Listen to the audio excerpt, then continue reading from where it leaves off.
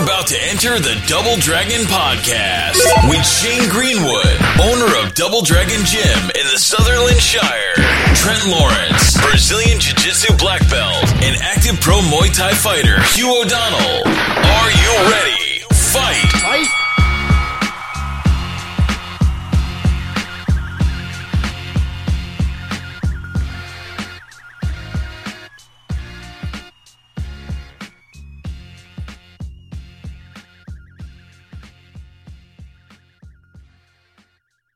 And welcome back to End of the Double Dragon Podcast, episode 40 from there.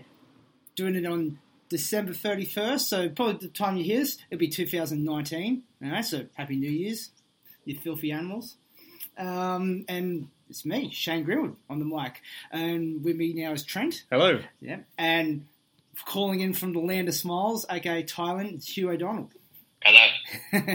So, if you're hearing a little bit of feedback, like the cicadas and, like the kookaburra song, just general Australian noise. I'm doing it on the balcony of my place. One. Beer burped. Yeah, beer burps. Yeah, we just got. You get the great dogs from me. just starting the new year a bit early as it goes, on this fine Australian day from there. But yeah, you how's it going in Thailand, mate? Been there for a couple of days now. How's it all acclimatising? It's not a hard life here. It never is in Thailand. Yeah, it's been good. Like, the accommodation's really nice and the gym's been cool. Everyone's really friendly and it's full of Australian people, as it tends to be in this part of the world. So it's just like being at home. Mm-hmm. Really nice. Yeah, that's all right. Yeah, definitely. How do you find these? It's I guess because you're around a lot of other Australians. Is there much culture shock? Do you find anything different in Thailand that you have to get used to?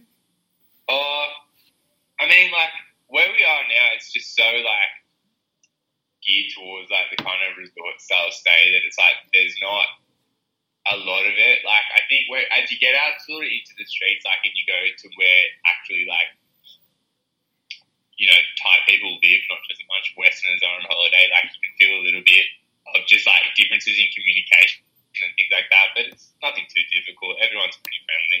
Mm-hmm. That's good. Whereabouts are you staying? Well, I mean, like, Hua Hin is the district, but Hua Hin, as in the sort of city where people holiday, is probably, like, I think 20 minutes away. I haven't gone in yet, so I'm not sure exactly how long it is. Like, it's not too long on, like, a scooter or a taxi, so we kind of, like, sort of 15, 20 minutes outside of, like, Hua Hin Beach, which is what most people think when they think Hua Hin. So it's just, like, a really quiet kind of corner of Hua Hin, I guess. Like, there's not much going on here. Like, there's not a heap around. Like, there's this sort of resort, which is nice. The resort has its own restaurant, and there's a bit of street food, like, every different kind of server. Tesco, 7-Eleven, and a chemist, but there's not, like, heaps happening here. Like, it's really quiet. Yeah, well, that's to be expected in the news, and that, as we were talking before we recorded from there, it's like, it's not a bad time for you just get used to it all, and, like, going to some of the places you're training at, said earlier, but, like, a good way to kind of just ease your way in, so to speak. Yeah, like, it's been good. Everything's been really good for acclimatizing. Like, even the weather's been virtually exactly the same as home, so I haven't been feeling super tired on the pads and stuff like that, and the training's just been kind of, like, knocking around, hit the pads and sparring type stuff, like, not overly structured, just as things wind down for New Year's. So, like, by the time things get going properly early next week, I'll be feeling good for it, I think. Yeah, nice. That's good. Whereas, like, you trained at a couple of gyms already. Which gyms did you say you trained at? So, where I came here to train at was Sitjalpo Muay Thai, which is kind of like, has, like, a bit of a cult following on social media, so that, like, a lot of people have heard of it because of the Sitjalpo twins who own the place. There's a lot of videos going around of those two kind of, like, play sparring and stuff, and they just have, like, beautiful technique. Like, so that's where I came to train to get a feel for that. So I got to go there for a day, but it was a bit. They had their main fight in Dry Pet was fighting on Max Muay Thai in Pattaya that night. The night I was there, he was weighing in that night. So, like, a bunch of the head trainers and Dry Pet, who's a big fixture of the gym, were gone. So it was a bit of kind of just like a sort of open day, just hit some pads and sparring and things like that. Because without the head trainers, they didn't have, like, the regimented structure. And then after that, with the NASA Japo shuts for a couple of days over New Year, so I've been going to another spot in Hua Hin to Paul Prum Min Muay Thai. And I've done a bit of work with their head trainer. It's really quiet there, but it's been cool. That's good. Like you said, you've done a little bit of sparring with the Thais, and that. Yeah, I've done a bit. I got to spar with Hinpet at Sujato the first day that I was there, and I sparred with one of the Thais at Paul Prum Min this morning. Mm-hmm. Like I know it's like they're not hard training or anything there, but how do you feel like so far about the Thai style way of training? Much different than what you're used to in Australia? It's sort of like not like it's kind of just what you do in Australia is like maybe it's sort of similar. It's just that like maybe everything you do in a week in Australia you'll do in one day here, I guess. Like the training's pretty like what I do in Australia, like I guess there's no standard way we train in Australia, like gym to gym. Everyone has their own thing, but like as far as just like technical controlled sparring, you could honest hard pad work and then just repetition stuff on the bags, like all the you know hundreds of knees and stuff like that. It's mostly like, I kind of make a point of training that way at home. I think it's a good way to train. It's just a higher volume of training because you have so many hours of the day to do. So where like at home one day you might drill and the next day you might get pads and things like that. You sort of have time to do all of that in one day here. Yeah. Oh, yeah. Yeah, like, you know, that's the thing. Like, you got plenty of time to do it, and instead of trying to cram it in from there, like, you know, basically just take your time and get your repetitions perfect and just keep doing them. Yeah, that's kind of what's been. And it's nice, like, you know that you can stay in, like, it's part of just, like, not just being in Thailand, but just being on holiday. It's like, you know, you can just spend 3 hours in the gym just getting things done. Whereas at home, maybe you don't have that leisure, that luxury. Oh, yeah, definitely. Yeah. But I guess, like, you know, after the New Year's from there, like, see how it ramps up after that, and like, and then again, like, get all the trainers and the Thais back in and see how it goes. Yeah, and everyone will be getting back into like a lot of guys get their last fight in for sort of the last week. Like, there's a lot going on, sort of Boxing Day, 27th, 28th, 29th. So like, it's a real wind down out of New Year's. Now, after the couple of days off, guys will be getting ready for their next fight. So it'll be good to see. Nah, nice, mate. Cool. All right. So now, next week when we check in on you, we'll see if you're still alive, eh? We're still fine. Have they given you jelly legs yet? I had like some filthy calf cramps that I've been working through for like since I got here, pretty much. Like, not too bad. We're full time sorted out. That's all right. That's why Ty's got huge calves, you know. Rub it down with Ty oil. Get a massage. That'll help. Yeah, that will help.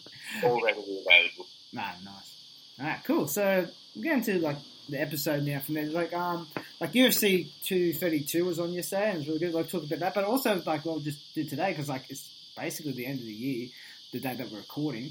But we'll talk about like, you know, some of the fighters that really stood out in 2018. Like, we're going to have like an international pick for all of us, and probably we'll have an Australian pick as well. Like, if we have enough time, we'll just see how we get for time from there. But like, yeah, let's start with like what we saw yesterday in UFC 232.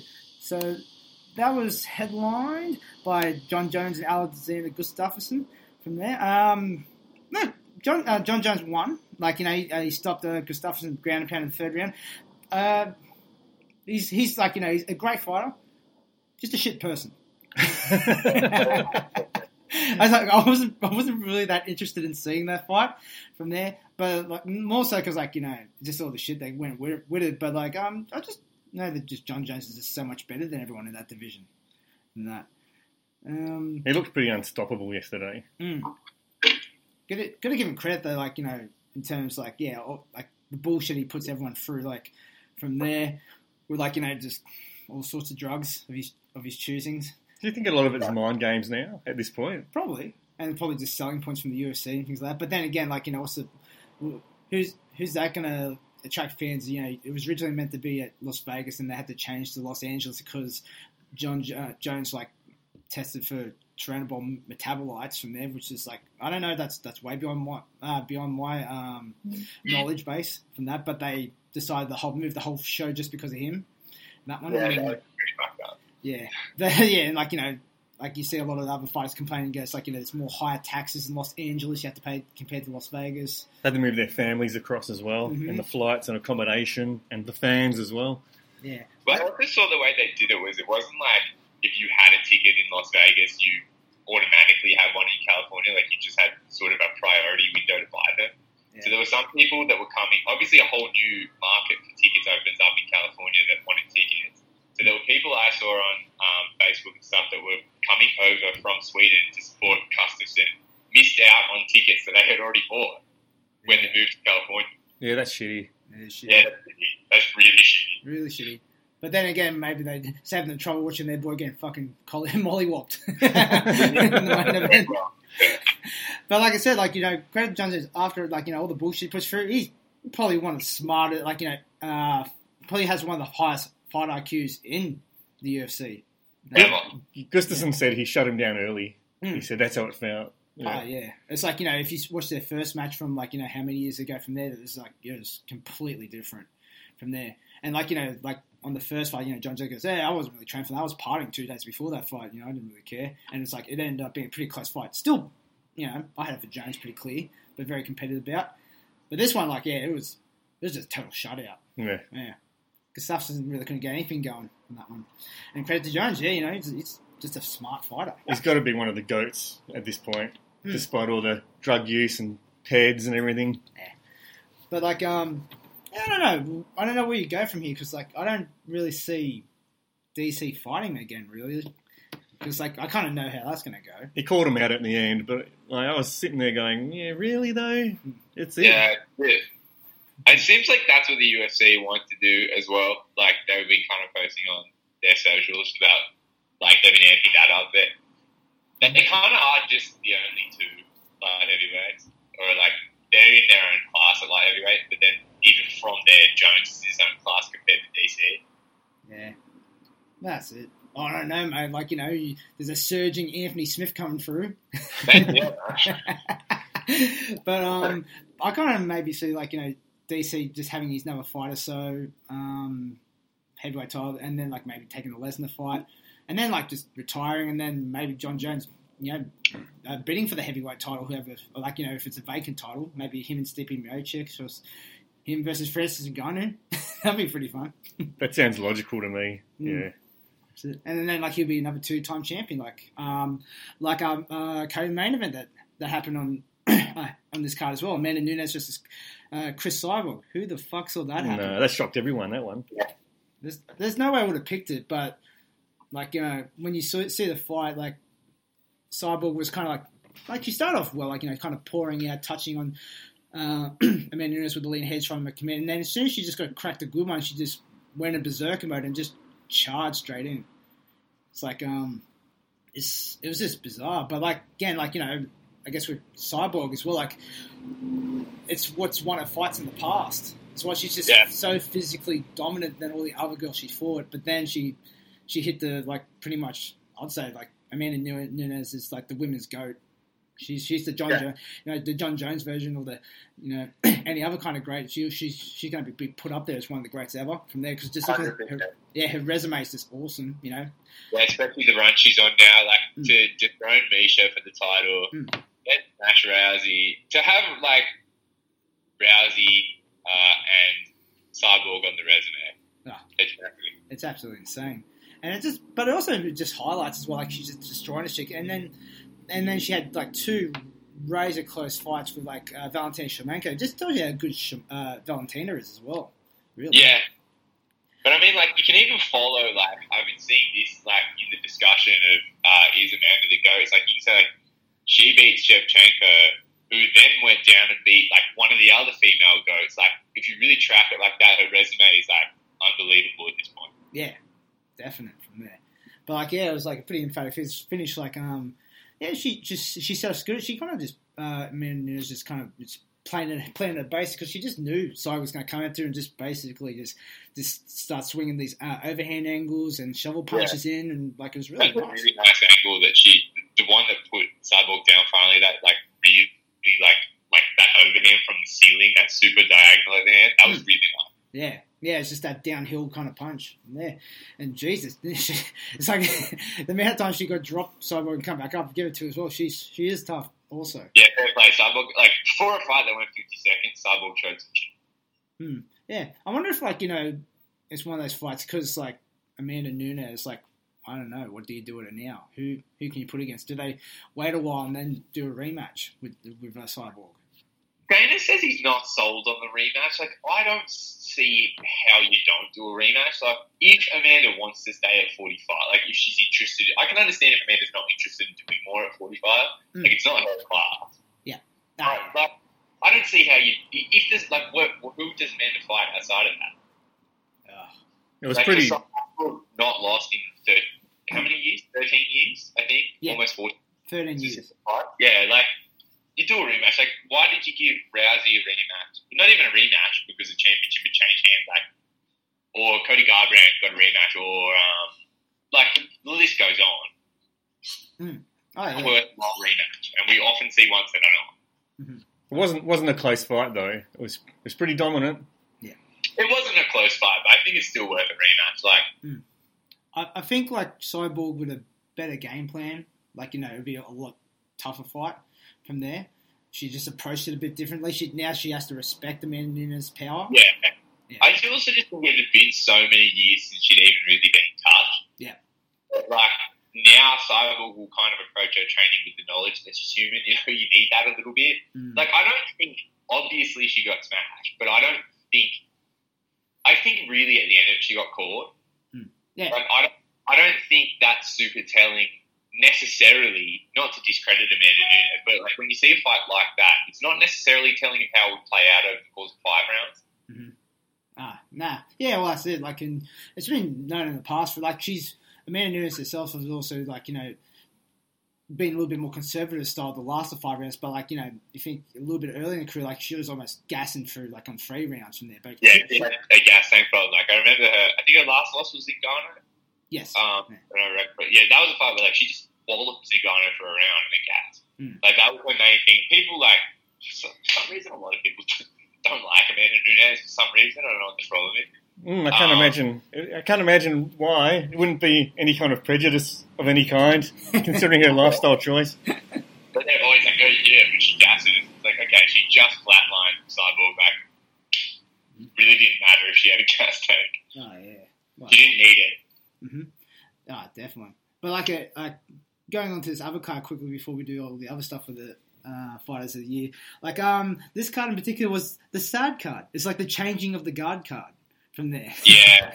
Like Christina Cyborg in the game for a long time. She got dealt with Carlos Condit. Yeah. Like what was it that trend? Like it was a Kimura, but then it just spun out but into an armbar almost. That was still a shoulder lock. You can still like wrench the shoulder even if the arm is straightened like that. He had it pretty locked in as a Kimura, and Carlos tried to turn his arm out of it, but really he was done. Once the hand is behind the back, that's hard to come back from. You've lost all of that strength, so there's no muscling out of it. And I think he once that was locked in and it was behind his back, all he had to do was really leverage it and keep wrenching. Yeah, it was it went from a flat out Kimura grip to a sort of a straight arm kind of lock. I don't know how you describe it, but it was definitely from the Kimura. Yeah, strange. But like, inventive. So that was Michael Chiesa, and that was his first fight at 170, so he moved up a division from there. And beat his idol. Yeah. I saw a photo of him online before he had the beard and he was wearing a Carlos Condit fan T-shirt. Yeah. But that might be a good weight class for Chiesa because like in the past from there, like he's looked pretty drawn out a lot of times to make that 155 cut. Yeah. So also on this card as well, Alexander Volkanovski versus defeated Chad Mesnes. I'll talk about that a little bit later because like Volkanovski is one of my picks for the Australian Fighter of the Year. That one, but yeah, that was a great performance. That's a breakout performance. That's like makes him recognised all across the board as like a guy to watch for the strap in the future. Walt Harris defeated Andre Arlovski. Jeez, like I can't believe he's still going, Andre Arlovski. I know. Like it's still fun. Like I was watching him with the walkout from there, and I just go, man, that's a fucked up nose. Yeah. Oh yeah. I'm sure he's not breathing through that. His nose looks like the map of Italy. Yeah, it's a distinct boot shape right now. Going down again. Megan Anderson defeated Kat Zingano. That was a weird one. It was like when she, that was a very weird one. Yeah. So how did you guys read that? Because it's not an eye poke, right? They can't normally treat something like that as an eye poke. No, I think I don't know. I think it should be a no contest, really. Yeah. That one, because it was just the big toes just hit the eye from there, and it looked like she pretty bad. She didn't open her eyes, but I've read now it was just like it just ended up being a cut on the eyelid, so the eye itself is okay. But that's unfortunate from there. That one, couldn't really get a read off. It was only a minute in from that one. Like you could see Katzen going to try to pressure her, but then she'd run herself along the fence, and Megan Anderson starting to get that range off of that, and just flicked the kick up. Really, there was really nothing to it. That one, and it was just an unfortunate happening. Hopefully they do it again from there, because I want to see how Megan Anderson goes. And then she needs more fights and like that, and needs to get into that one. Oh. Yeah, I think we lost Hugh. Let's see. Come back, Hugh. Come back. Hugh, are you back? You dropped out there, mate. Yeah, I don't know what happened there, but I'm back. It happens. So, I just kept talking like you were there anyway. Yeah, we thought you were still there. What part did you drop out on? Only like 10 seconds ago. Okay, cool. Yeah, we'll just say the eye injury with Katzen Garner versus Megan Anderson was unfortunate. So yeah, that's bizarre. Yeah, and then it was bizarre. But like Trent was just saying then, is it really like a win, or should it be a no contest from there? But it's a tough one. Like, I don't know. Maybe it probably warranted a ref break. Mm-hmm. I think it possibly could have been a no. I think it's more the issue that the ref said go. Yeah. And Anderson went. It's just not at all a satisfying win. Nah. Yeah. It wasn't. It's like they put. I don't know. Maybe they should run it back, but I think they should just run it back. Is probably the best way to go about it. I agree. Yeah. Yeah, it's the same thing. I'm keen to see Megan Anderson get in the ring a bit, get in the octagon a bit more. But there isn't many contenders in that featherweight division. I'm starting to hear talk again that maybe they're going to. I mean, not again, because they're just talking about it in flyweight too. That maybe they're going to shut shop down up there as well. Yeah. You mean? Yeah, that's fair. It's it's hard to build division on nothing, or you only make a division for one person. And then division for one person, she's not even on top anymore. Yeah. So it's like, she's it. Yeah. And then quickly, just down the other card, the other one from there, Ryan Hall submits BJ Penn by heel hook in the first round. That was pretty. BJ Penn right up there next to Chuck Liddell. Just stop it, Hugh. Stop it. You're so mean. It's mean. It might be justified, but it's still mean. But how's that entry into that, into his heel hook? Yeah, just call it what it was. It was an Imanari roll, straight into an outside heel hook. Yeah. It was funny though, you see, BJ Penn got into it, but he actually turned into the heel hook. Or the defense wasn't that great.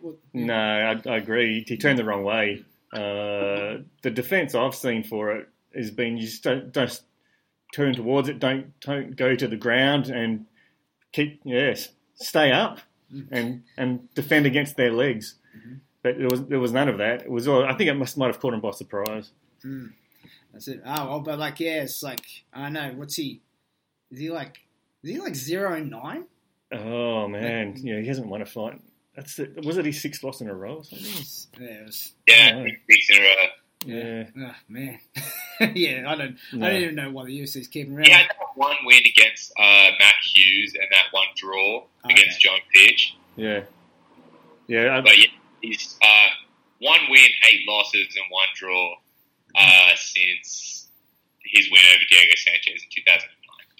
Yeah, he's turned 40 now as well, and I'm just like, oh man, there's a lot of wear and tear there. Turned 40 and started young. Yeah. Oh yeah. It's a long time in the game. Yeah. Well, it's kind of weird because BJ fell into this skid right on the back of losing the title. There was no middle ground. He lost the title and he got that win over Matt Hughes. That was just a 2 old guy match. He kind of knocked Matt Hughes into retirement. And then he fell all the way into this skid with the John Fitch draw. That he probably lost the John Fitch fight as well. It should probably be 7 losses in a row. And then just losses on losses and losses. But you go to before this skid, he wasn't just doing okay. He was a champion. Yeah. Weird. He fell all the way from having the title to just... I don't know. It's hard to watch. It's hard to... I can't. I hate watching it, actually. I'm a fan. I like BJ Penn and I respect him, and he's achieved a ton, more than anyone ever will. So please just stop. Yeah, that's not enough, BJ. Yeah, It's like, I guess he's one of those guys. Even though he's nowhere near, you can't seriously think he's like in title hunting contention. But like, just probably this guy's what else am I meant to do? All I can do is fight. Well, maybe he just wants to win. Like, he just wants to ride the ship of this run. But it just really seems to not even be a possibility at this point. Oh, catchweight fight, CM Punk, do it. Yeah. But I don't want to see him stick around and lose to Artem Lobov. Oh man, I just wonder how many fights he has left in his contract, because I go, why is the UFC keeping him around? Because obviously, it's like he's got a pretty high price tag now for the amount of fights he's had. And I can't imagine people just tuning in just to watch BJ Penn either. Nah, not in this era. Oh well, but the UFC 232 event, overall was good. It was good action-packed fights. It was not a bad way to end the year from, really. Yeah, I was impressed. Yeah. So now we'll get into our business from there. So like I said before, so I don't even think we've done this kind of before, where it's we kind of go a fight of the year, because we've only been going for a year on that one. Yeah. But we're just going to talk about a few fighters that over 2018 really made a name for themselves, or their prospects that are really coming up from there. But just guys that you should listeners out there should go out and watch in general. So let's start off with Trent first from that one, and who you got for us, buddy? So I went with a jiu-jitsu fighter or grappler for this one, for my international fighter. I've gone with Gordon Ryan. He's only had his black belt since 2016, I think, which isn't a long time. He's only 23 years old, but he's already won. I know it was 2017, but there's a little bit for ADCC where he won that. He won the gold in his 88 kilo division. But he's won the absolute. He got silver in the absolute for that as well. But this year he's done double gold for his division and absolute in the pans, in the IBJJF pans, no gi. He's done. What else did he do? 2017 ADCC World Champion. 2018 he went on to do the pan no gi double gold. He went on and did quintet. He was on Team Alpha Male, and he basically won that for the team. It was a late replacement as well. Yeah, it was late notice. He went and submitted Josh Barnett, which is no mean feat, and Marcus Souza, and he basically carried them through to the finals on that. So what was it? Black belt absolute, IBJJF no gi world championships. Black belt. He went to 97.5 in the no gi worlds there, and he got that. Quintet 3. He got the pans, no gi, and absolute, and 97.5 kilo division there as well. And that was just 2018. Mm-hmm. He got the Cypro Super Fight in 2017, EBI 14, the absolute. He got his Metamoris 8 Super Fight, ADCC silver absolute, gold 88 kilos, and it just goes on and on. So that's just in the last 2 years. So, and he's 23 years old. It's going to be interesting to see where he goes from here. And you got to give he gives a lot of credit to John Danaher and his systems for that. And I've started studying Danaher's stuff a lot, and I can see why. It's very systematic. There's a real systematic approach to it. And I think having a systematic approach to the way they do everything helps with that memory retention. And if you're in a spot, you kind of know where to go from there. Especially the leg locks and heel hooks and the triangles and the rear naked chokes. For Ryan, they're his highest percentage submissions. And I think he finished... BJJ Heroes did their annual top 10 for submission finishes. And I can't remember. He finished in the top 10 somewhere. It was in the upper half of the top 10, I think. But he did really well. He's like an 80% submission rate. I think the only thing that got his percentage down was at the pans, where he got through on points for a few of the guys, for a few of the matches there.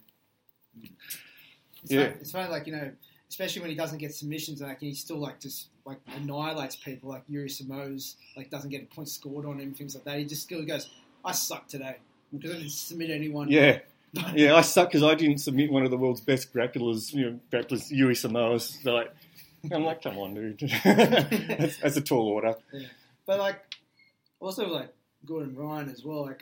Like you see little snippets of his seminars as well. Like the BJ Fanatics, like they have a Facebook group, but they have little posts, like little small posts of Gordon Ryan from there. And like he's a smart dude. Like he's like obviously learned from John Danaher, but like he can also coach the actual system itself and be very articulate about it. Everything I've read about his coaching has been like there's been a lot of high praise for him. People who go to his seminars and give feedback on it, saying he's very systematic like Danaher, and you can see why he's picked it up so quickly in such a short amount of time, relatively speaking.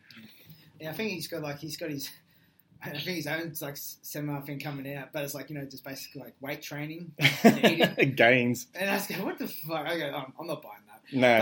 But what's it like? He's just there, just doing bodybuilder work with like his girlfriend from there, that Natalia, I think it was. Yeah. It's under like her Instagram's Hey Sunny. She's jacked. Yeah. And so's he. Yeah. That one. Like I'll be definitely going to sniff test. But like, yeah, like that's how I go. When he did that, I go, oh really? I go, there's so many other things you can do, but I guess John Danaher probably covered him as well. Like he's entered the system series. Yeah, I think he's going to do one on guard passing. Yeah. I don't know if Danaher's going to cover that, but I would definitely look at Gordon Ryan's guard passing series. What's the style he uses like that? What kind of guard passing does he usually go to again? He does a lot of wrestling, but I think he does a bit of a double overhook. Over under kind of stuff and pressure stuff. There's other guys like who is it? Lucas Lepre or someone like that. I think guys like that do a lot of knee slicing, which I like that kind of stuff. But I want to get more into the pressure passing. So yeah. Well, I don't know. It transfers to both games. Like gi and no gi. That's it. And like that's something as well. Like Gordon Ryan said, it's like he starts training in the gi. He goes, I'm just going to beat everyone in gi as well because it's like something to do. Yeah. Like interesting though. He's transitioning into MMA gradually. He's not ready yet, but he's testing the waters. He's doing the combat jiu-jitsu against Fabricio Verdun. Interesting. Yeah. I just don't know how they'll look. Like, I guess, like, it's one of those ones where, like, combat jiu-jitsu in general, I go, Yeah. But that's a match I would watch. It's a bit of slap fighting, but just because it's those guys doing it, I just want to see how it plays out. How much striking will they actually use compared to how much, submission attacks will they use? Because, like, Fabricio Verdun, like, most people know him for his MMA, but absolutely no slouch in the jiu-jitsu game either. No, that's right. Yeah, so Gordon Ryan, I don't know. I think the sky's the limit for him at the moment. Yeah, and then if you go down further, his brother, Nicky Ryan. He's only 17. He's a 17-year-old purple belt taking out some of the world's best black belts, including Imanari. He was a big influence on Ryan Hall yesterday. But, yeah. But it's like, imagine Gordon Ryan's like in the short amount of kind of career does knowledge, and then Gordon Ryan and Nicky Ryan is going straight into with Danaher in one ear and Gordon in the other ear. It's like, man, it's like he could probably surpass his brother. Yeah, I think so.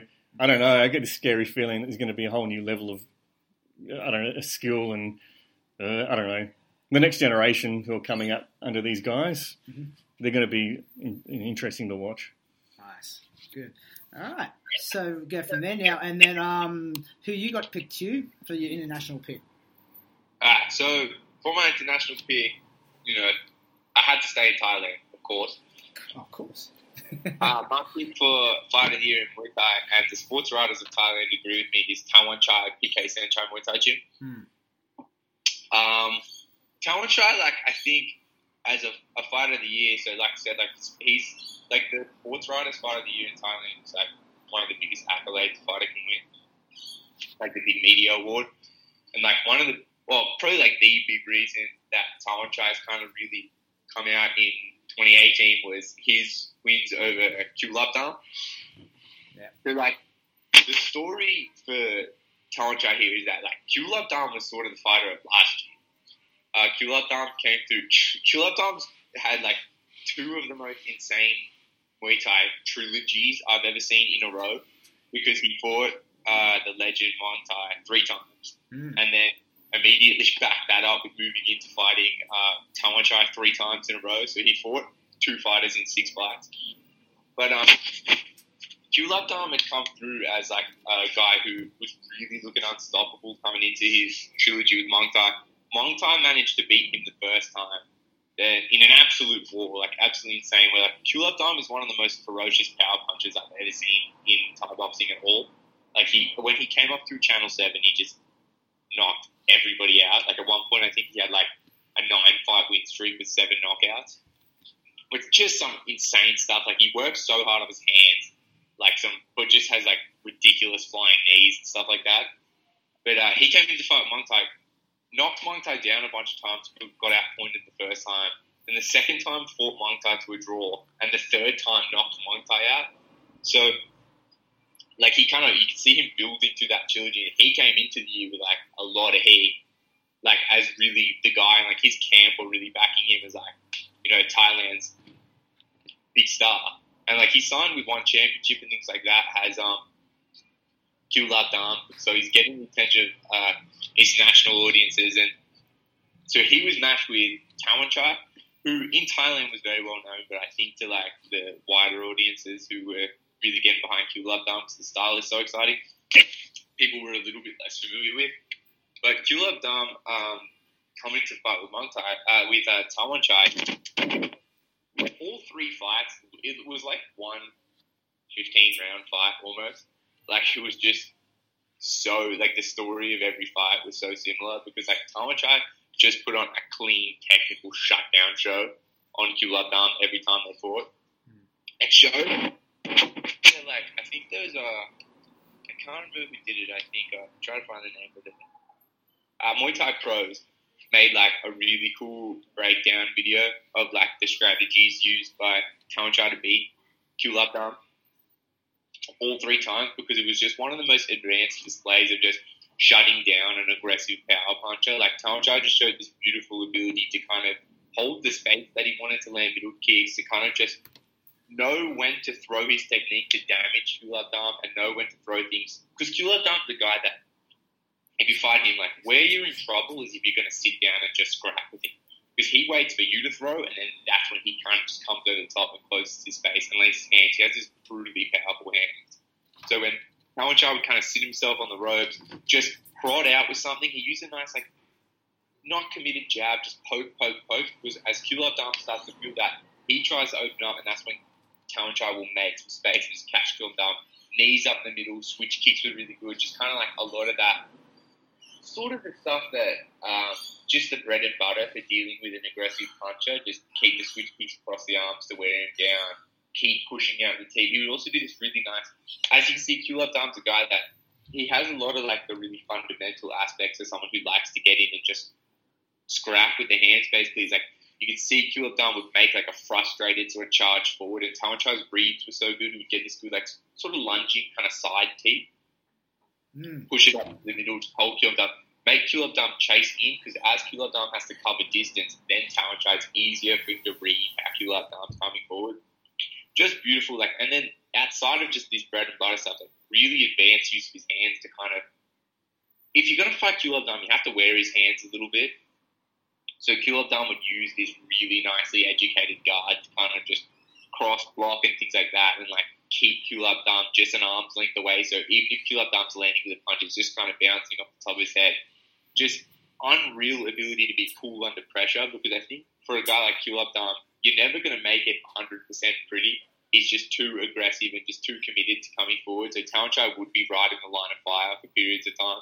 But just Kulabdam for this whole in the first fight just could not get anything done. Like, he would eventually get in, get close to Tawanchai, but Tawanchai would just be able to just sit snug behind like a good tight guard. Keep like that kind of cross block where he sort of sits behind his forearm, crosses his forearm across his face, so there's just like sort of just snugging behind his arm, like in sort of a defensive shell, keep the arm out, and then just pivot out. So every time Kulabdam sat his heels down and thought he was going to start belting out these punches, he would just be punching it air. and just have to keep tracking Tawanchai, who kind of slide backwards to hold his distance. But it was just this funny thing where every time the two of them fight, Chuladam's camp just kind of had like some kind of excuse. They're like, oh, we need a different weight. So they'll do the weight and they would fight again. And like every time the side bet went up and up. So every time there was just ridiculous amounts of money on these fights, to the point where I think the last fight, the side bet between the camps was $3 million, which is like, even now money, that's not bad. It's I know decent. it's $3 million parties, but like, let's find out. It's a few things, right? Oh, it was the second time. It was also we had so it was about like $150,000 in Australian dollars. We're going up. There's also things like Kulab Dam's camp would put up. Like I remember in the second fight, the Kulab Dam sort of manager, the owner of his camp, said that he would buy him a house if he won the fight. Like every time the stakes just went up and up and up, and every time Tawanchai was just too cool. Kulab Dam is like, I think like Tawanchai, I mean, I guess because he beat him 3 times, it's pretty fair to say he's kind of just Kulab Dam's kryptonite. He's just too tricky and too, like, his Kulab Dam style, for Tawanchai's style and Tawanchai's mentality, as in like, I think Kulab Dam discourages a lot of people because when they start to feel the power, even if he's not landing, even if he's landing on the guard, when you feel that power, people will kind of get a little bit sort of apprehensive to keep playing the move away sort of game. Tawanchai just stuck to his guns on it, stayed smart. They read Kulab Dam. I think that's like the most impressive thing to watch about all 3 of these fights is the way that he just read Kulab Dam, read his movements, and just kept it. So Kulab Dam almost looked like he was just trucking forward, because he just couldn't get anything that he wanted to get off. I think that was just like really like the crowning thing of Tawanchai's year that really puts him as fighter of the year for me is the trilogy with Kulab Dam. Just because Kulab Dam was the fighter of the year before, I think like you can almost treat the fighter of the year title here as like a defending title. Tawanchai fetched it from Kulab Dam and just showed like an unbelievable like work in the technical style to just get rid of a knockout puncher. Yeah, it's like, you know, it's funny how like some fighters, like the more they fight someone, like they can really just take in like, you know, the other person's style, and like, you know, like you said, like basically from round 5 to almost like 15 rounds from there, they just acquire more knowledge and can use it against them. But like the other fighters that, you know, just going, no, I just got my certain game plan and I think I can do it by like, you know, maybe more pressure in that one. Yeah, and I think like the other thing with like this one could be like Shut up, cockatoo! We're in Australia. I think Kulab Dam, with the way that his camp would say, oh, we just need to fight again, the weight was wrong, we're going to go up 2 pounds and things like that, is that it kind of demonstrated they were shying away from the reasoning behind Kulab Dam losing. They wouldn't accept it, and I think you see that in kind of every combat sport, in that if you're just going to look at it as like, oh, we would have won if we had the right weight, or we would have won this, or it was like, I think the problems were the first time they didn't like the weight, they wanted the weight moved up, so they moved up the weight, did it again, and the second time they disagreed with the decision, so they did it again at a major stadium, and it's just, I think we see this a lot in combat sports, like if you're coming up with excuses, you're going to bring the same set of tools in again, and just hope that the odds are in your favour, whereas Tawanchai's had the smart plan. Kulab Dam sort of seemed to approach these fights like, as soon as I touch Tawanchai, I can knock him out. I can chase him around for that. And then there was just environmental factors made him lose, the judges or their weight or things like that. Whereas Tawanchai was just using his eye and just neutralising Kulab Dam. So I think maybe Kulab Dam didn't approach the rematches like he needed to do anything different. Yeah, definitely. Was all 3 of those fights fought at the same stadium? No, they were, I think 2 of the fights were at Raja, but then the middle fight was at this like massive sort of festival show in Buriram that they did like a really stacked. Like there seemed to be tens of thousands of people there, but there was also like Super Lek for Pampayak on the same show, and just a really cool. I don't know. I can't remember exactly what the occasion was, but it was just this sort of like massive outdoor show that they did. Yeah, and they just knew it would be a banger. Yeah, it's a banger. Nice. All right, cool. So let's go to my pick from there. Let me bring it up. So I picked boxer Alexander Usyk from Ukraine, So also known as the Cat, that one. So Usyk had like a massive year in 2018 from that. So like going into basically like the end of 2017 though, he was the WBO cruiserweight champion from there, and then he fought like Marco Huck in the World Boxing Super Series, which is it's a really good setup. I really like the World Boxing Super Series because really what they do a lot of times with these kind of tournaments, they set up a really good cruiserweight tournament. Everyone in the bracket was a title holder, everyone from WBO, WBC, IBF from that, and they just kind of pin them all together in a tournament style. So he beat Marco Hunt by TKO. Then in 2018, he started his 2018 campaign in January. He fought Marius Bretis of Latvia, and I say that it went the whole 12 rounds, and Usyk won by decision. I'd recommend people to go watch that fight from there. It was really close. Marius was probably landing the hardest shots, but Usyk's got that kind of style where it's it feels like you're going good for the first 6 rounds against him, and it might be fairly competitive close, and then it's like a snowball effect. By round 9 and things like that, it's it's just going all downhill. And it's kind of surprisingly from there this kind of Ukrainian kind of style all these Ukrainians from the amateur days of the Olympic boxing program, because he came up at the same time as Vasily Lomachenko, this kind of beautiful footwork style, lots of working basically in both stances, using the jab very nicely from there, but also seems to read their opponents a bit for the first few rounds, and then just kind of the volume that just gets piled up is just amazing. Someone like Lomachenko, you expect very light person, still packs a ton of power from there, but you wouldn't expect this from a cruiserweight, and legitimately probably a guy that can go into heavyweight now after that.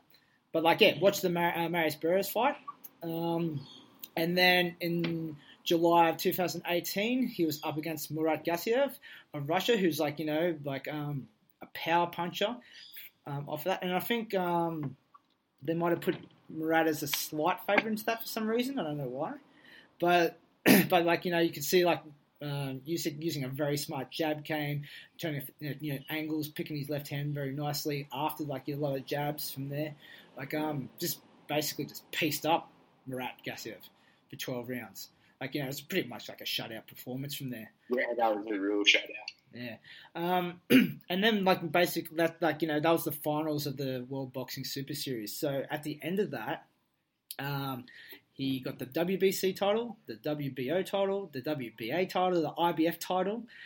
He also got the rings and linear cruiserweight titles off of that one. So really, I'm probably gonna say he's the best cruiserweight ever. To kind of think other than that, Evander Holyfield, he's really good. But just for the resume of the people he's fought, and unifying all the belts, and not really fighting a lot of bums either. He's probably the term the real pitbull, Mr. Worldwide, because he fought a lot the early career, a lot of when he won his WBO title in 2014, fighting hometown Ukraine, but had 4 fights after that in Ukraine. Then he just go the Poland fight, went to America a couple of times to defend his title. Then he went to Germany to fight Marco Hunt, who is German as well, to fight him in his backyard, which is a big feat, especially if you don't know if you're going to knock him out or not. You don't want to try and eat a decision there. Went to Marius Bretis' backyard and fought in Latvia. Went to Murat Gassiev's backyard in Russia. And then, to finish his 2018 campaign, he went into England to fight Tony Bellew, which itself was a great fight. Bellew landed some great shots on Usyk from there. And then, probably the 5th, 6th round, maybe a little bit early from there, you just see the snowball effect again starting to happen. He just picking up the volume massively from that one. And then, just in the 8th round, was piecing Tony Bellew up, and just when he got him against the rope, just clean knocked him out flat for that. And probably like in terms of boxing, maybe one of the be contender for knockout of the year for that one. It was just a very nice performance from him. So after doing I don't know what he's going to do now, in terms of if he's going to have enough at cruiserweight, but he has talked about moving up to heavyweight and campaigning there, and really there's some awesome fights from that. Yeah, there's good fights at heavyweight for him. Yeah, and the cruiserweight division is I think it's just on 200 pounds from there. And you think about someone like Deontay Wilder, who I think he said when he entered the ring the night against Tyson Fury, he was 209 pounds, which is ridiculous. I reckon probably even Usyk probably weighed even more than that when he gets back in the ring hydrated from there. Yeah, I would think so. Yeah, but I wouldn't probably put him against those guys straight away. Obviously, you want to build up and get some more money in because I can get your name out there. Because internationally, he's a huge star, Usyk. But in places like America and things like that, not as big from that one. But you want to build him up. Maybe put him up against someone Luis Ortiz. That's a good name and a good fight for him from that one. To really build him up. But man, I just love watching him. It's his boxing. It's so good to watch. It's just fantastic to watch from there. If you ever go to his Instagram, he's a fucking weird dude though. He's really weird dude. He's so European. But yeah, definitely watch like I said, watch the Marius Burris fight because just how close it was, and Marius Burris, watch him as well. He's a great fighter. But also watch the Tony Bellew fight because it was just a really smart performance. From there, Bellew did have some great shots in there, so it shows that Usyk does have a chin on him. That he can take the punishment and still follow through the game plan. Yeah. And just really to finish off there, just quickly going over his amateur career from there, I think where is it? I can't really see it, but he won gold in the 2012 Olympic Games at heavyweight for that one, and let's see, and he finished amateur boxing with a record of 335 wins and 15 losses. Very average. Yeah, just usual lazy European boxing, yeah. Might once every couple of years, sort of thing. Yeah, of course. He just got lucky, All right. So that finishes mine. So now, what we're just talking to now. So we'll go a little bit closer to home. So we'll talk a little bit more Australian or with Trent's pick here from that one. Australian, I full claim him from that one. He's New Zealand, but he's close enough. Hey, it's there's nothing more Australian than claiming a guy that's closest to us. And then he goes yeah, he's one of us. It's Anzacs. Yeah, that's right. We're all Anzacs. Yeah. That's what we say when we want to claim someone who's not Australian. Yeah. So who did you pick there, Trent? Israel, the last style bender, Adesanya. So, to be fair, he's actually born... What's that? He's actually Nigerian. Yeah, I was about to say, he's actually born in Nigeria, and New Zealand claimed him, so he's fighting out of it. So he started his career, martial arts career, with Taekwondo apparently, and then he broke his arm, and his mum pulled him out of that. So he went over to kickboxing, and he was definitely a less contact sport. Yeah, that's way safer. He was born in Lagos, in Nigeria. Did Taekwondo. I'm getting this from Wiki, so it's 100% accurate. Taekwondo for a brief time. He moved to Rotorua in New Zealand, and he started doing kickboxing when he was about 18. He got inspired by the movie Ong Bak. Who hasn't? Who hasn't been? Tony Jaa, he's legend. He went on. I reckon his amateur kickboxing record was 32-0. And then he moved to China. That's an unusual transition, isn't it? Nigeria to New Zealand to China. Yeah. But more kickboxers in particular are starting to move to China from there because it's just there's a lot more opportunities to fight, especially in pure kickboxing. I imagine the scene where you get put up as well. Mm. Yeah, I imagine the potential for audiences there is way bigger as well. It's all about the gambling. Yeah, that's it. He went back to Auckland. He moved back to Auckland in New Zealand when he was 21. and he started training at City Kickboxing there. So I don't know if you guys... Dan Hooker, he fights out of there. And Kai Kara France. Yeah. Yeah, he's another guy from that gym. The coach is Eugene Behrman. Smart dude. So it sounds like a pretty solid gym. Mm-hmm. Yeah. So he made his pro debut in 2012 in Hong Kong, Australia and China. He got a record of 11-0 with all wins coming via TKO stoppage. And that's just before he got signed to UFC. So because he's got like four back-to-back wins in 2018 alone, that's why I went with him. I think in Tapology, he ranked at number 3 for like out of the, I don't know, fan voting or whatever they do it there for the MMA Fighter of the Year. But I was just impressed. He's gone from a huge kickboxing record. I think it was like 50-0 or something, 50-0, some outrageous record like that for his pro career. So the UFC scooped him up based on that as well, just because he already had a hardcore fight fan base. So a lot of people... Was that you? Even as a kickboxer, like, he always had like a bit of a, like, just a really passionate following. Like, people love the style better. Yeah. I still remember that one fight he had, like, from there, I think, like, one of those viral moments where, like, you know, when the round finishes, you go back to the corner. He just stood and sat in the ring. He didn't go back to the corner, just standing there, just eyeing off the dude. Goes, well, I'm ready. It went Tim Loudon on Knees of Fury in Adelaide, if I recall correctly. Oh, yeah? Cool. Shout out to Ethan Sheps. We'll get you on the show again, mate. We're meant to get you on the show, but, like, yeah, it's like, you know, scheduling wasn't quite right. Yeah. I guess it's because of performances like that. They got him noticed, and the 11-0 record he got in MMA. So UFC scooped him up. But he was saying, I read something interview with him recently. He was saying that his manager might be his trainer. I'm not too sure. But he said they try to do it a bit smarter than guys like Sage Northcutt or Paige Van Sant, where they went too hard too fast. Mm-hmm. So they tried to sort of build him up a bit more slowly. But that's paid off for him. You know, getting 4 wins in 1 year, 2018 alone, that's enough to give him a lot of credibility, especially when he went, like his first one was in February against Rob Wilkinson, and he got Performance of the Night for that one, the bonus for that. Then in April, he went against Marvin Vittori. That was a split decision in his favour. After that, in July, was Brad Tavares. That was the tough finale.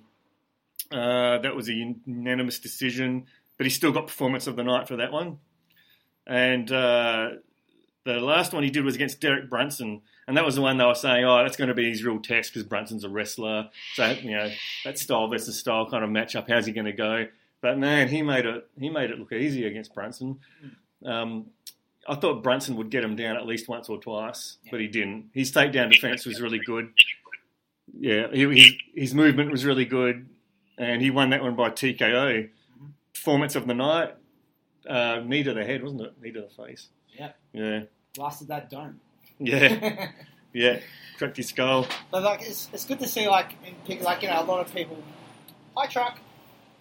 But, like, it's, like, as someone that's, like, pretty much, like, you know, like an elite striker from there, like, how he's able to just kind of, like, not totally avoid the ground game. He can still, like, you know, get there and, like, you know, get back up. But, like, you know, to kind of, like, not get taken down heaps.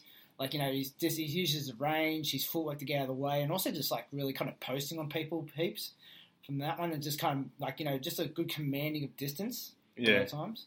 It's like, but also, like, it's the same thing, like, you know, he'll be out long, you know, kind of popping the shots off, you know, reading and, like, you know, making walk and stuff, and then if you get close, he's got a game prepared for that close, like, you know, uses his frames well, and, like, you know, turn-offs pretty good off that one, and then, like, you know, just, like, it's just really smart work from him.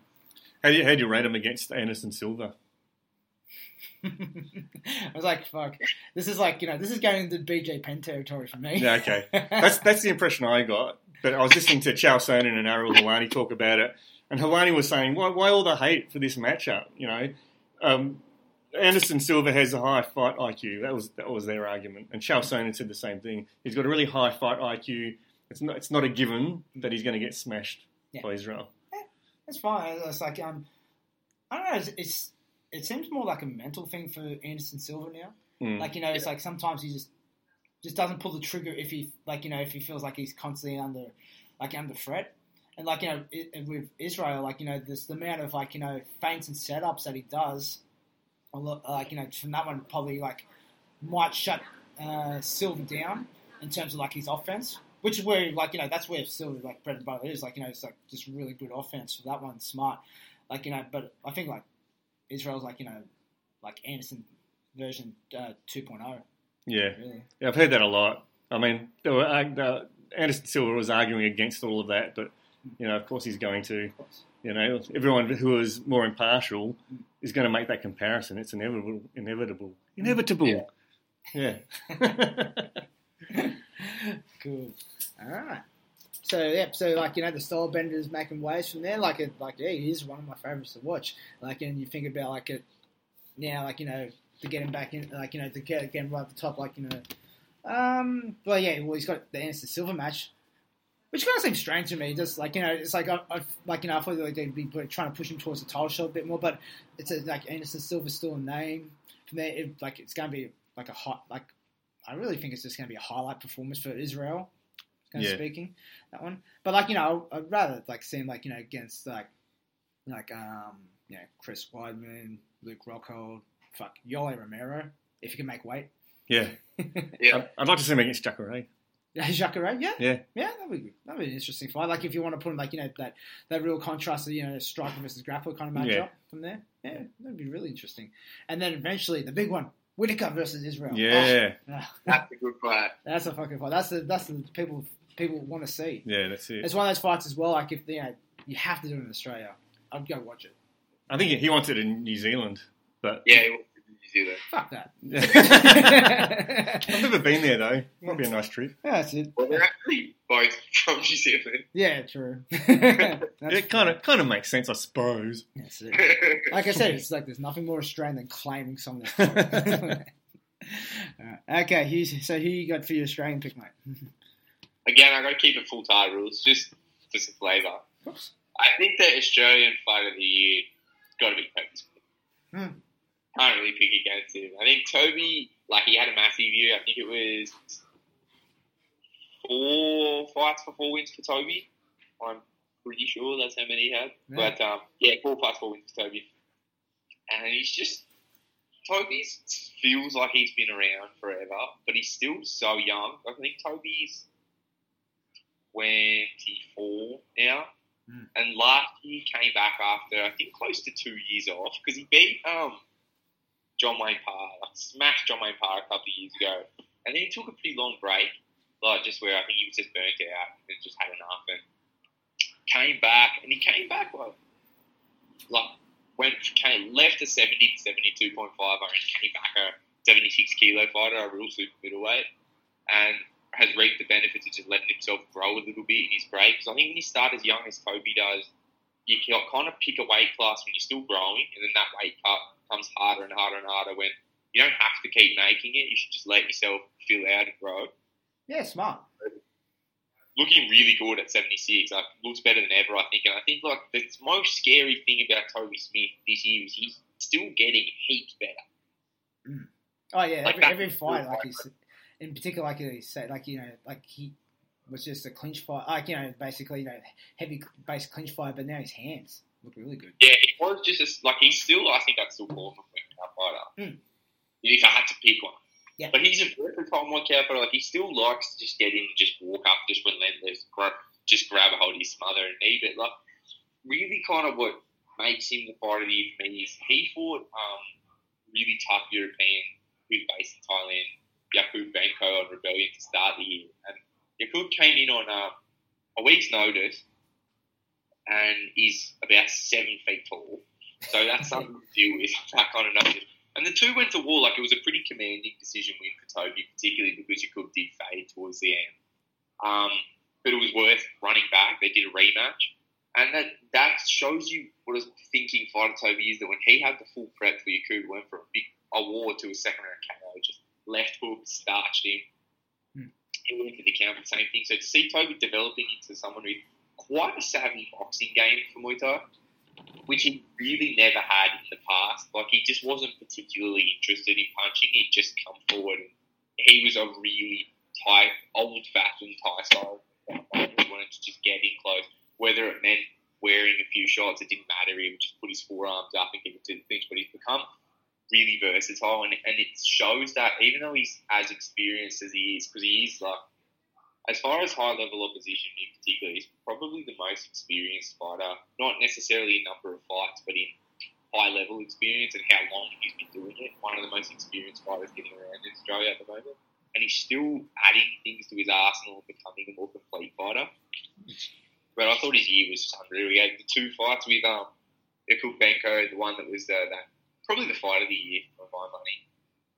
His first fight. Second fight, maybe the knockout of the year. Yeah. Just that beautiful left hook, like that really just showed a more versatile style. And then outside of that, just 2 demolition jobs. Just destroyed Eddie Farrell, who came to fight. Eddie Farrell came in from Thailand to fight Toby on other home show in Perth, but Toby just cut him, gave him a beautiful cut.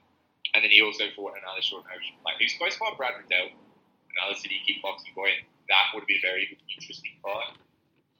I probably would have favoured Toby in that fight, particularly full Thai rules, as Brad Riddell is typically these days more of a kickboxer. Yeah. But I fought Bruno Miranda, who's another Tiger Muay Thai fighter, on short notice, and that was good luck.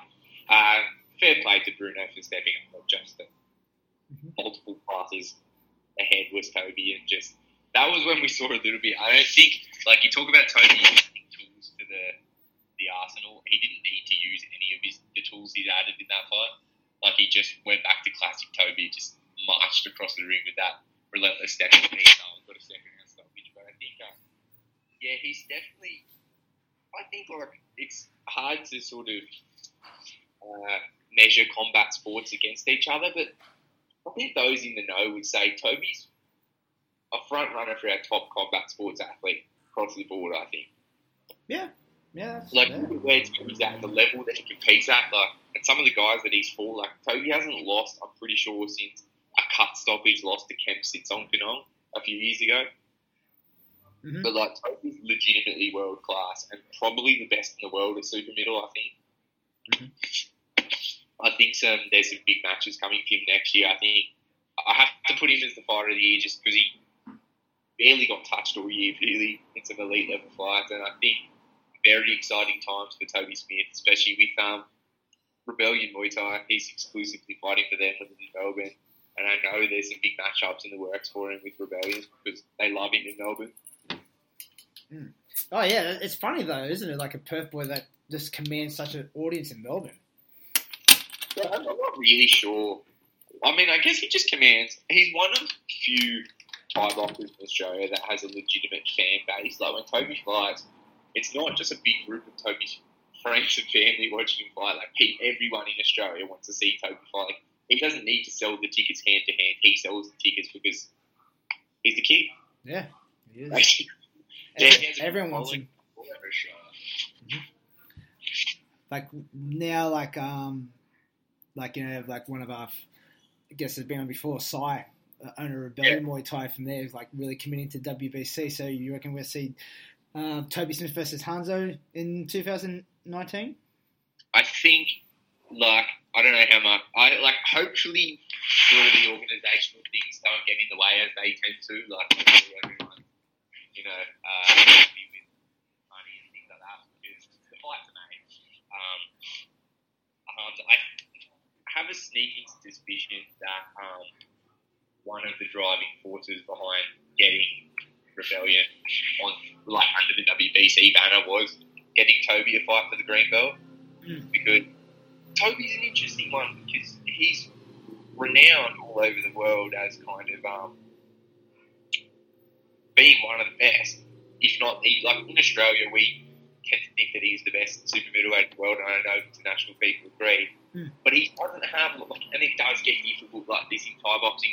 There's not one Thai that says this guy's number one. Like, it tends to be between the WMC title and the WBC title. Like, if you have either one of those, that's a pretty legit world championship. But really, in the last year, the WBC one seems to be the one that's shining as the world title to win, and that's currently held by Hamza Ngoto of France. So that's just the fight to make. You've got world champion Hamza Ngoto, number one world ranked Toby Smith. It's the fight to make. It's just the thing that kind of sucks about not having everyone under the same banner in Muay Thai. As you see in MMA, it's like someone has to really reach to put it on, and I'm hoping Rebellion's the ones to do that, because there's a lot of interest for that fight in Australia. People are really starting to talk that up. You know, outside of that, I think it's like maybe I've heard people talking about Vital Herku from Belarus for Toby as well. That's a good fight as well. Just a few guys in that. I think Kompech from Thailand would be a good fight for Toby. Oh yeah, be good. There's a lot of good stuff from him. Yeah, there's a lot on. Like, you know, like you think about, like, you know, even like just local talent, like, you know, do Charlie Bubb again. Like, I don't know if like Jake Loring will ever fight the way it's going at the moment. Either. Yeah, but that would be a good fight as well. Yeah. Yeah, I don't know what. Yeah, I'm not sure what the story on that was, but I think if you really want to see Jake Lund fight Toby Smith, just get over it. Like, it might happen. Like, it's one of those ones. Like, it seems like a fight that you've just got to see. But it's hard when you get two guys like these two that are really, I guess, know their worth and won't budge on it. Like, neither of these guys are, like Jake Lund in particular. Like, he wants meaningful fights. I've seen, like, there was people were talking about him being retired for a while, which just says he's not retired. He just, you know, won't budge on fighting for less than he feels he's worth, and he wants meaningful fights. So, like, if you tell him he's fighting Toby, he's not going to stay busy till then. He's just going to want to fight Toby. But I guess the terms didn't really suit him for that. And, like, he wants to fight Charlie Bubb again as well. And like, it's just, you've got to get someone who's willing to pay both. Like, when you got, that's like a double A side fight, I guess. Yeah. That's two expensive dudes. Yeah, that's true. And takes a promoter with big pockets to really, like, when you get two guys that they're not going to fight someone for the sake of their legacy. Their legacies are kind of set. Like, they want the money. Yeah. Which is fine. You have to be that way when you get to a certain level. And it's like, you know, it's folks, there's not many people that command big paydays in Muay Thai. Not many, but these guys I think both do. It's kind of a funny one as well, because Jake, I think, like, the WBC, like, they're still figuring things out with their world expansion with how the titles actually work, but the international champion, which I guess is a buffer between, like, just before the world title, actually is Jake Lund. Hey? No, it's kind of bizarre, because you got Toby's obviously the guy that you want to put up for the world title, but we also have the international champion within Australia in that weight class. It's a bit funny. Yeah. Okay, I never knew that. Yeah, but you've also got, I can see here on the rankings, it says international champion Jake Lund on 60-day vacate notice.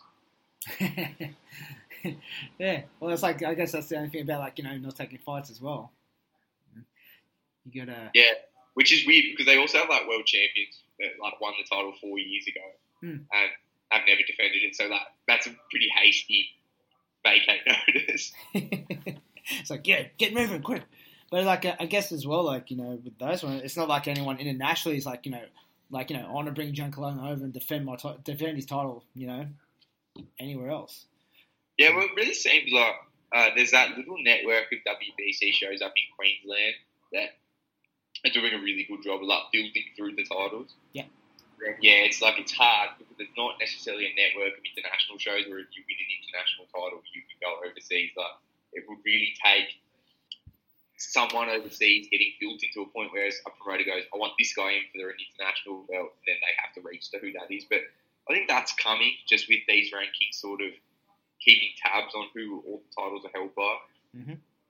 And it's getting to a point where you can't just slap a title on any show, you actually have to reach for a defending champion. Yeah, it's true. Just takes time. Takes time. That's okay. Yeah. Cool. All right, sweet. So that was Toby Smith from that one. Always a good fight to watch. And, like, yeah, those two fights that you alluded to earlier, the crackers to watch, and you can watch on Rebellion Muay Thai on YouTube. Yeah, they're on there. Yeah, cool. All right, and I'll go into my pick from there. So, who you got? I I couldn't really find any Australian boxers. Funnily enough, there's a few coming up, but like I think 2018 they've got to build a little bit more. But like I actually picked an MMA guy. He fought, and like I talked to before, he fought the other day. Alexander Volkanovski from that one, also known as Alex the Great, known previously as also Hulk hands. I call him the volcano. The volcano. It makes more sense. Yeah. And so he's a local lad. He's from New South Wales in Shell Harbour. From that one, like, which is you don't hear very often. From that one, like breaking into the scene from there. So Alexander Volkanovski from that. Let me check out his career. So he got into the UFC in 2016 against Yusuke Kasuya. Won by TKO punches in the second round of that one. That was a Melbourne show as well, where Whittaker versus Bryson was the headliner of a UFC fight night. And then since from there, he hasn't lost in the UFC yet. So he fought Mizuto Hirota on 2017, Lewis versus Hunt. Shane Young, who was like a late nurse replacement in Sydney in 2017 as well. And then his 2018 campaign started in February in Perth, where he fought Jeremy Kennedy and won by punches and elbows, TKO, in the second round. Then he fought, was one of his breakout performance, or beginning of his breakout performance, where he fought in Boise, Idaho, against the Damage, Darren Elkins. He's up there, top 3 worst tattoos ever. Worst? No, I would say top 1. Top 1? Yeah, it's pretty fucking bad. That's worse than Hirota's pump. And then it's I don't know, you have, it's the tattoo artist that's doing it, man, mustn't be a good tattoo artist, because you'd be advising the person, this probably isn't going to be a good tattoo. So probably, He just had a wildly different idea. Maybe he just said give me a really cool tattoo that says The Damage, and then he just closed his eyes the whole time the tattoo was getting done. Maybe he just gave a second-rate tattoo artist too much creativity. True. Yeah, it seems it's like any profession there, there's true professionals, and then there's guys that just go, good enough kind of job. I let Heather do it in prison. So, he fought Darren Elkins and won a decision there, and, watch that fight. It was a really good fight. Darren Elkins was picking a few shots on Alex the Great. But, if you look at Volkanovski's kind of style from there, and his fight he had proves, just recently with Chad Mendes, he's almost like Chad Mendes in that one. He's very right hand dominant, in terms of, but he mixes it up. He throws an overhand. He's been mixing up with elbows, particularly as well, which is I really like to see. But funny enough with the overhand as well, because he sets it up off of just go he shoots in off of it. So sometimes you think he's going down to shoot for a day, and then sometimes it just sets up the right hand, because if someone's constantly shooting on you from that one to sprawl, you have to usually get your hands down on them, kind of blocking the arms and the shoulders, or basically post down the head, and that kind of leaves your head pretty wide open a lot of times. So sometimes he also has that kind of style, whereas Fedor Emelianenko, whereas you go with the right hand, doesn't matter who might land and you might not, and then kind of go into straight off that into a knee tap kind of takedown. That was it works really well into his game. It's that kind of short man's wrestler, wrestler kind of game, which I like. So the fight that just recently happened on UFC 232 in California, where he first versus Chad Mendes. That one, honestly, Chad Mendes, as you got to expect from that one, he's fucking strong. He's quite a good striker. From there, and a very good wrestler as well. So, you could see very early, Chad Mendes kind of imposing himself, getting Volkanovski to move back, which you don't see very too often. Same thing, he was landing his own right hands in, and actually dropped Volkanovski very briefly off a left hook, and but also as well, shot power double legs and single legs, and taking Volkanovski down. That Alex did a good job, just basically just getting back up also, to not getting pinned down too much from there. And really what we saw into the second round from there, the tide starting to turn a little bit. That one, Volkanovski, he very good working off the, basically once he gets his opponents back on the fence, like that's where he does a lot of his great work.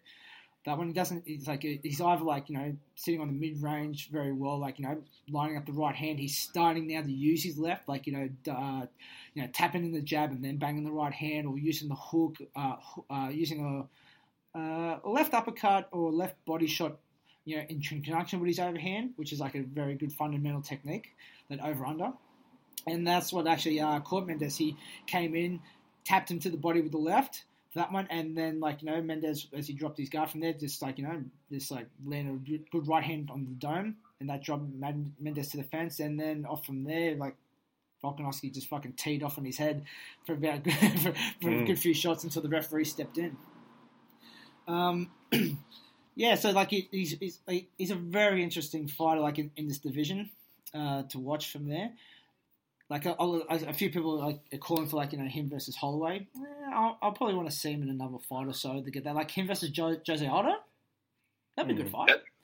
That'd be a really good fight. I don't think they'll give him Holloway that soon. No. I think they'll give him someone else first. Yeah. Like I said, Jose Aldo. That's a really good fight. The anti wrestler, and see how the striking goes for that. Him versus Ortega. That'd be a banger matchup. Yeah, that'd be awesome. It would be cool. Yeah, that would be awesome as well. There's heaps of good fights. But the king of that featherweight division, Max Holloway, it's just a big ask. That's it's a long dude that can doesn't really get himself pinned on the fence very often. And it's the same thing with anyone that's got that kind of long style. He keeps you on the end of the punch, but when you go on the inside, uses his frames and kind of clinch work very well, which we saw against him versus Ortega, and makes him a very hard man to take down or to smother against the fence. He's kind of in a league of his own at this point. But I think if Max goes up next, which he suggested he might do, not out of the question that Volkanovski could get the title. Oh, definitely not. I think that's probably the best case scenario for that strap. Anyone else other than Max Holloway, it's that's a really. I like his chances a lot. I think Holloway is his only roadblock to getting the belt.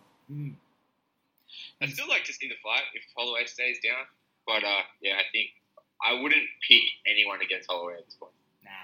Well, if anything in terms of that fight, it'd be a good learning fight for him, and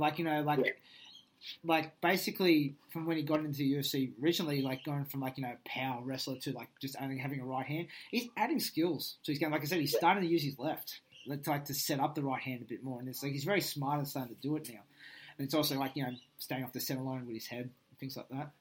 As I said, he's from New South Wales. He trains out of the freestyle fighting gym in Wingdang. There. It's near Wollongong for people who don't know. Trained under Joe Lopez from there, and it's credit to him, for basically a pretty small kind of gym in that kind of area from there. He's done really well. He has spent time at City Kickboxing also under that one, and I think it's only good. You can only get better. Him versus him sparring Cara Francis be good. I saw him leading up to his fight, spending time with another up and coming fighter Peter Yan. That's just awesome experience for him to kind of get under his belt from that one. And so it makes him very competitive. So, Alexander Volkanovski is definitely a guy to watch in 2019 from there. Watch his last two fights. Watch the Chad Mendes fight when it eventually comes out, probably on Fight Pass from there, or you can probably find it. It's a great fight. you can probably find it somewhere on YouTube for now before they pull it down. And you can probably find Darren Elkins it should be up on Fight Pass as well. After that, that'd be up there. Yeah. Oh, the rain's come. The rain's come in March. Here come the thunder. It's very welcome. So, and I think they'll do us today, but I think they'll also do us for 2018. So, thank you very much for listening to us this year. From that one, and it's always from there. You can follow us on Instagram at Enter the Double Dragon. Also, rate, review, and subscribe to us on all the good podcast platforms. Catch us on Spotify, iTunes, Google Play, Podcast Addict, all those shitty Android ones. Yeah. Use. And on that, guys, any final words for 2018? Thank you, Hugh, and thank you, Shane, for a really great year. And here's to another year to come. Yeah. Thanks, fellas. Actually, good. And it's we'll see you in 2019. Thank you very much. Awesome. See you. Yeah.